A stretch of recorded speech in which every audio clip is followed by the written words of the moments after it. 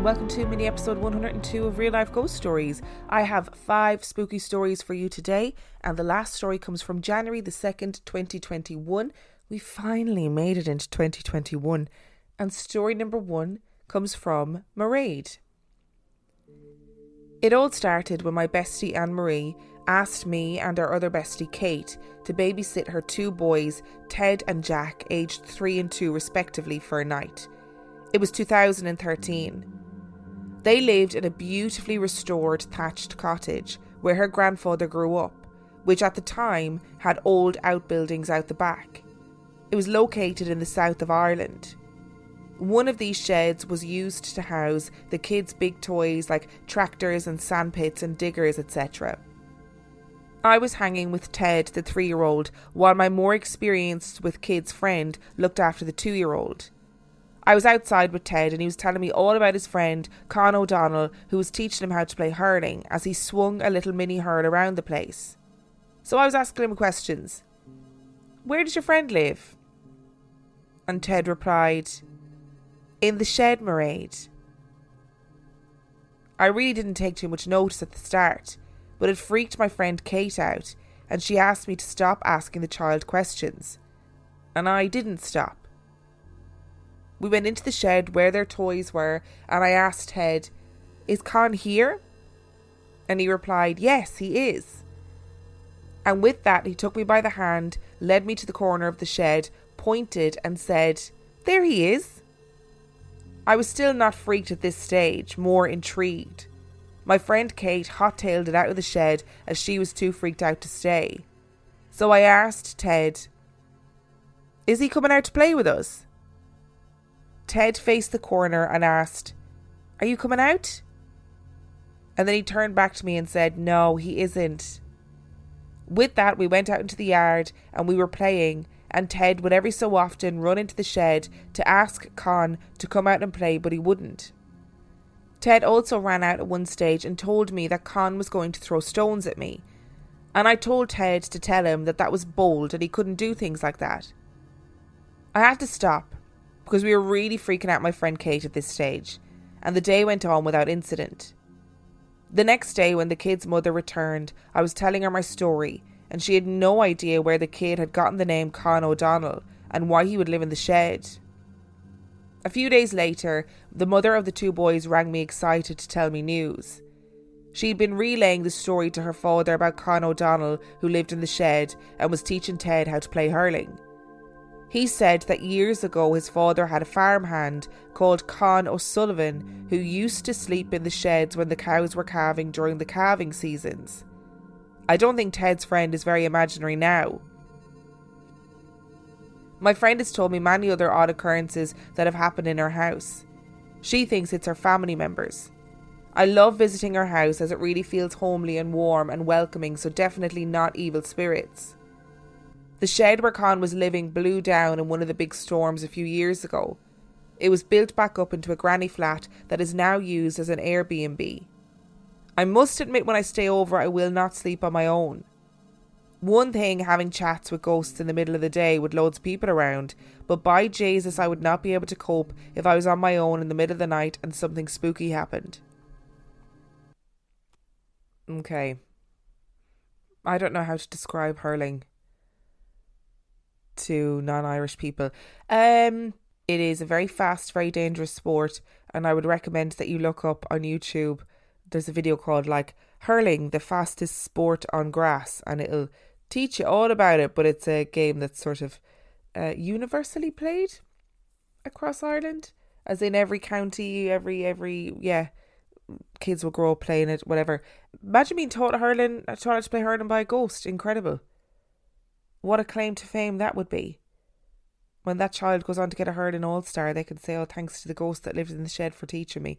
And it is a very good point, though, to ghostly stuff is all well and good during the day, and you feel like the big hard man during the day when you're like, "Oh, no, I'll be fine with all this." But when you're on your own in the middle of the night, it's a very, very different story. I tell you what though, Mairead, you are very brave asking those questions and going into the shed to see and all those things, because I would have been like Kate. I would have been like, okay, well, Con can stay in the shed and very glad that he's teaching hurling, but I don't want anything more to do with him. And story number 2 comes from Jeff. First, let me start off by admitting that I do not believe in ghosts, but I do believe there is a possibility that spirits can reach out to loved ones. That being said, this story is not freaky, but more of a peaceful goodbye. I grew up being close to my great-grandmother Scott, or as I would call her, G. Scott. My great-grandmother was a complete badass. She raised 4 children and had honestly a shitload of great-grandchildren. Her being the matriarch of such a large family, she had the ability to make every one of her great-grandchildren feel so special. One thing I would always do when I went to visit G. Scott was take her a fresh bouquet of flowers, and I continued to do this up until her passing. As time went on and as I grew older, I left for college. I went to a small state college in California. It was about a few hundred miles away from my family. This was about the time that G. Scott went into hospice care. I went and visited her in hospice care, bringing along her fresh bouquet of flowers as per usual. That was around February. The next month I was busy in my 3rd year studying for midterms. I had this huge managerial economics midterm and was completely stuck in my dorm room studying. The night before my test, I received 2 phone calls from my mother and my grandmother saying G. Scott isn't doing too well and this could be her last night. My goal was to take the midterm in the morning, then drive after to see her. After about 1:30 a.m, I decided I had studied enough and it was time to sleep. About 2 hours into sleeping, I felt a hand on my shoulder. I remember rolling over to see G. Scott standing by my bed. I was not scared, and G. Scott didn't say a word.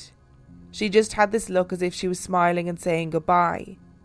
It was very peaceful. I told her I loved her and she disappeared. The next morning, I woke up to about 10 missed calls, all from family members. They all left voicemails letting me know that G. Scott had died earlier that morning. I felt so at peace letting her know that I loved her before she left. I've never told my family about that experience, not knowing if they would believe me or tell me I was sleep deprived from all my studying. I know this isn't your average ghost story that you share in the podcast, but I believe it was a message from a loving spirit. And thank you for letting me get it off my chest.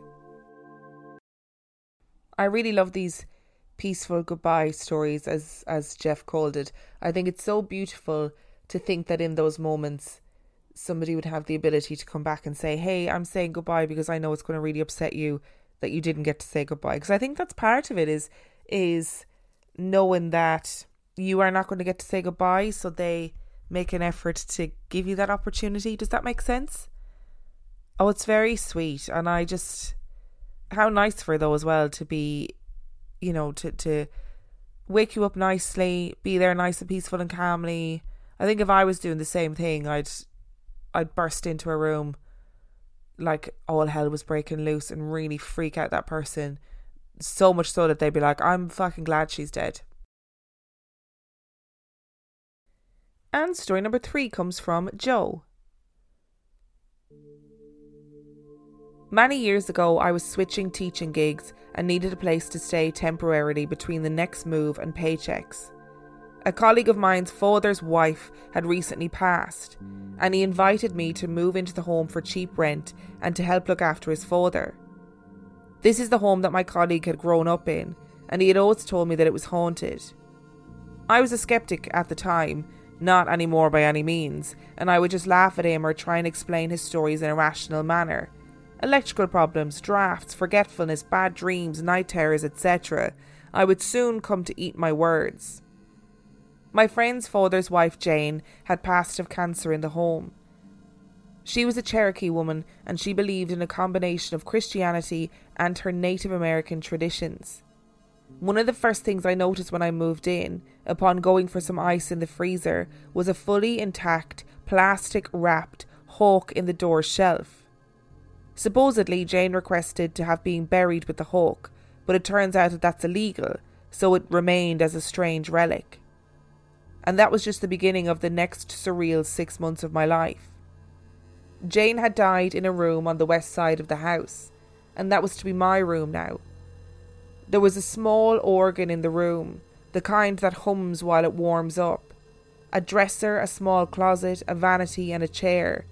An old heater mounted up to the wall, and a few items of medical equipment. Incidentally, there were also several bundles of sage, some with burnt ends on the dresser. Being the skeptic that I was at the time, I had no problem sleeping in that room, and no problem in sleeping in Jane's old bed, the bed in which she departed from this world. A large German Shepherd, Toby, also resided in the house, and we became fast friends. I did a little unpacking, hung my jackets, shirts and sundries in the closet, after shifting Jane's old clothes to one side, and crawled into the bed. Toby jumped up on the bed beside me, and I fell into a deep sleep. At some point in the early hours of the morning, I woke to strong pressure across my shins. I sat up to turn on the bedside table light, thinking it was Toby, and when I looked, Toby was frantically panting in the doorway, no longer on the bed, and whimpering. Suddenly, in my right ear, and I could feel the breath of it, a loud "shh" was blown straight into my bones. I looked down at my legs, and upon the quilt you could see the shape of a pair of buttocks. I still, as I type this, get goosebumps on my arms, and people have noticed that happen when I tell the story. Needless to say, I never slept in that room again, and avoided it as much as possible. Unfortunately, this was just barely the beginning of the upcoming phenomena to follow. One of the first witnesses, with me anyway, to some of the craziness of this house was my girlfriend at the time. She lived a few hours away, so she would come and stay with me for a week at a time or a weekend or two during the month. In any case, we decided to get hammered one night, her on coconut rum and myself slogging beers as per usual. I had told her the stories about the goings-on in the house, supernaturally that is, and she was sceptical. I was pretty lost in the sauce, as they say, and I took her to Jane's old room. Since the first night and that scare, I had converted the den in the front of the house into my new bedroom, and like I said, I just avoided Jane's room. So in a stupid moment of drunken hubris, my girlfriend and I went into the haunted room, and I plugged in the old organ. The organ had a lattice-styled sheet music holder on top of it, some plastic thing made to look as if it was wood. In any case, I started playing the organ, singing songs of "Fuck you, ghost," "I don't believe in ghosts," "Kiss my ass, ghost," which was obnoxious, and then we eventually went to bed. We left the finished rum bottle and many beer bottles in the room. The next morning I woke up. My girlfriend was still passed out and I was feeling a little remorseful. Maybe that isn't the right word. I felt a foreboding feeling. I went into the room to clean up the mess and then I saw it. The cord from the organ had been unplugged and it was wrapped in a braid like a knot inside and out of the latticework of the music sheet holder above the keys. In other words, I was being told never to behave like that again. I wrongfully accused my girlfriend of doing this as a prank, and it resulted in a huge fight.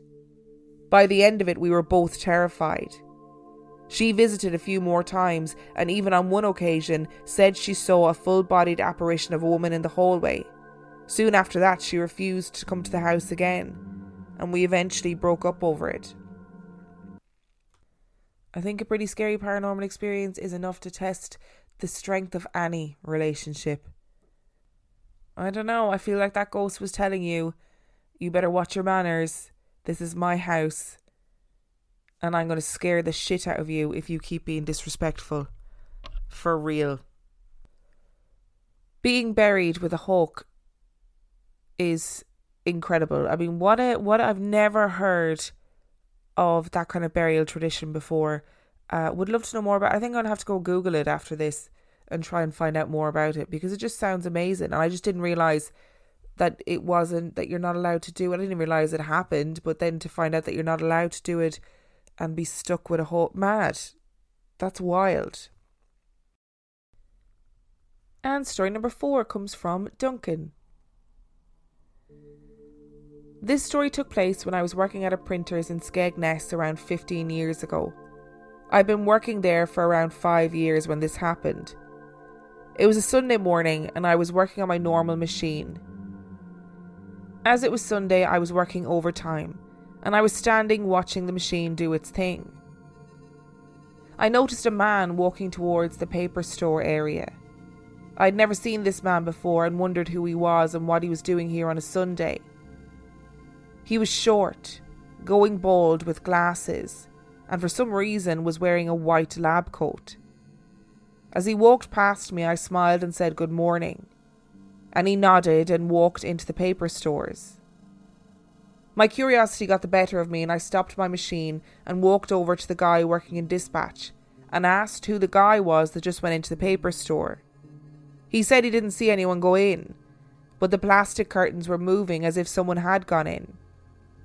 I described him to my friend while we waited for him to leave the paper stores, and my friend said he sounded like one of the old QCs.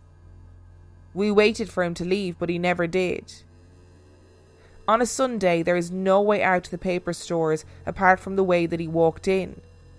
So we went and looked and there was no sign of him. We decided that he must have just left while we were talking.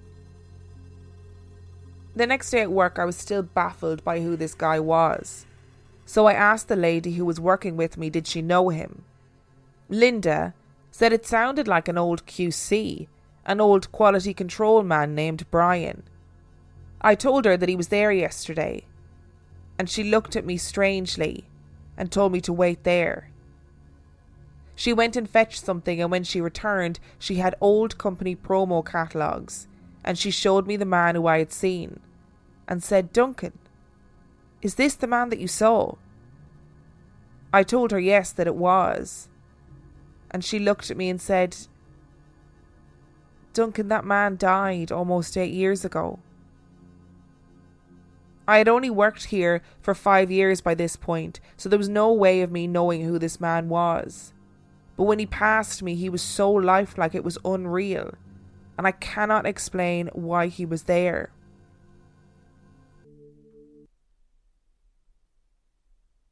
There's such a difference between seeing a shadow, seeing a glimpse, seeing a misty figure, and seeing somebody in your workplace that seems so real that you literally say good morning to them. Like, Duncan seems to have had no reason to believe that this was anything other than a real human being who was called into work, who had called into work to get something or whatever, and was wondering who that person was. That is so bizarre. And this apparition of Brian, like, acknowledged him, turned and nodded at him. So was this like apparition somebody stuck in time, repeating those patterns, not realising that they themselves are dead? Ugh, love stories like that, so good. And story number 5 comes from Val. I grew up in a small town in Ohio along the river. This story goes back to when I was around 12 years old. My mom's friend picked us up from school and we drove by the train tracks. There was a little boy dressed in very old style clothing with a cloth napkin wrapped around a stick to hold food. I remember my grandmother telling me she did this during her youth to hold her lunch when she was going to school because they were too poor for lunch boxes. I remember thinking that he looked like he was from the Great Depression. My mom's friend looked at me and said, "He must be coming from some sort of play." We lived in a small town and there were no plays going on, and he was not from my school. The second time, I was in my 40s helping my friend with her grandbabies in the same small town. I was in the house alone with the kids and they were yelling. Dogs were barking and it was crazy. All I could think is, when is my friend coming back? Then out of nowhere somebody yells, "Shush!" It was not the kids and it was not me. But the funny thing was, it did get them quiet. I sat down, texted my friend and asked her, "Do you have a ghost?" I was joking though, I wasn't really thinking anything about it. She texts back yes, that she'd woken up to a little girl next to her bed and she always sees shadows in the house. She asked if I remembered when we were kids that she would wake me up and make me walk all over the house because she saw something and was too scared to look on her own. She still lived in the same house that she grew up in. It freaked me out. It's amazing how we try and rationalise these things. Like, obviously, the mother's friend thought something was so off about that little boy as well that she had to try and rationalise it and say, oh, there must be a play on somewhere. There must be some reason why this little boy is dressed like that walking down the train tracks. How many of those people do we see in our day-to-day lives that we don't realise might not be from our time? I do wonder. It makes me wonder about, I've spoken about it before, but that time I saw somebody playing the bagpipes in the middle of a field, like first thing in the morning in the countryside in Kent. And it makes me wonder, wow, was that somebody just playing the bagpipes? Or was that something else? Who knows? And good on that ghost for helping control the kids. I know what it's like to have loads of kids running around and feel like, oh, is this ever going to end? This is such hard work. Good on them for helping you out. Story number 6 comes from Miranda.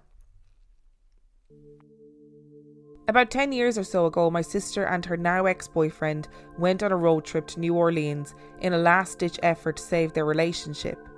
I'm not sure where the logic was with this, but oh well.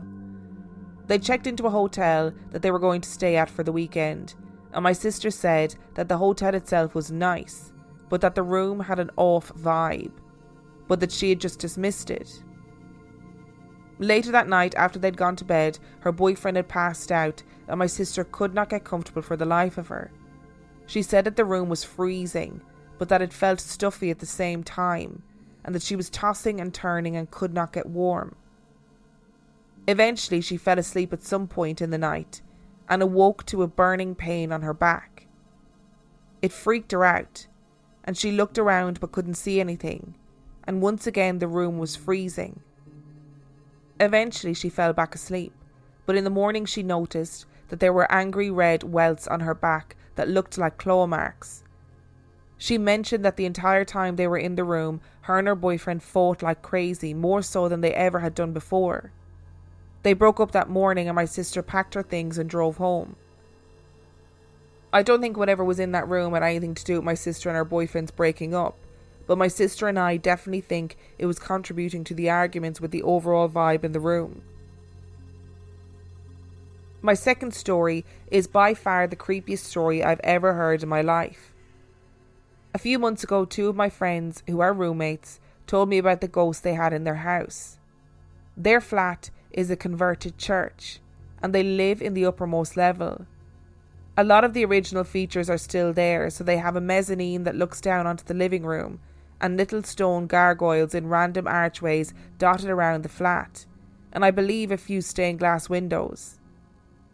A couple of months after they moved in, my friend Court said that while they were on the couch watching TV, she looked up to see a woman briefly standing at the top of the mezzanine directly across from them. She had long black hair, black hollows for eyes, and long, pale, spindly fingers. All she ever did was stare at her and then disappear. Fast forward a few weeks and she would wake up in the middle of the night to see her standing at the end of her and her boyfriend's bed, just watching them before once again disappearing. At the time, she was the only one who was seeing her, until they had a mutual friend crash on their couch for a night. He was up watching TV one night, lying down on the couch facing the mezzanine, when he looked up to see the same woman staring at him intently. He held her gaze for a while before she slowly crouched down and peered at him between the banister of the mezzanine. He apparently covered his face with the blanket and tried to go to sleep and ignore her, and wound up eventually passing out. He hadn't been told about her before and didn't mention to any of them what he had seen until they were all at the pub the next evening, where Court said that she had seen her as well. I'm curious to what's happened in an old church to draw that kind of entity, but I definitely do not believe they have a simple ghost. Black hollow eyes and long spindly fingers to me equates to a demon. Maybe one who loves to scorn the fact that the building was once on holy ground. That building, that apartment sounds amazing, like visually. I kind of want to live there, but without the added roommate. I was okay with this story. I was okay with it, as long as she's just staring, as long as she's just appearing and staring, I'm okay with that. We can deal with that. We can get on with it. You can always put those things down to imagination, sleep paralysis, something that you see at the corner of your eye, whatever. Her crouching down to watch in between the banisters? No. Why is this woman trying to make herself look as freaky as possible? That's not okay. She's already freaky being an entity from the afterworld.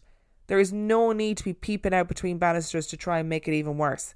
Oh, that made my toes curl when I was reading that. Thank you so much to Mairead, Jeff, Joe, Duncan, Val and Miranda for sending in your stories. If you would like to send in your own spooky story, you can do so by emailing it to reallifeghoststoriespodcast@gmail.com. You can also check out our website reallifeghoststoriespodcast.com. And on that note, I shall see you next time.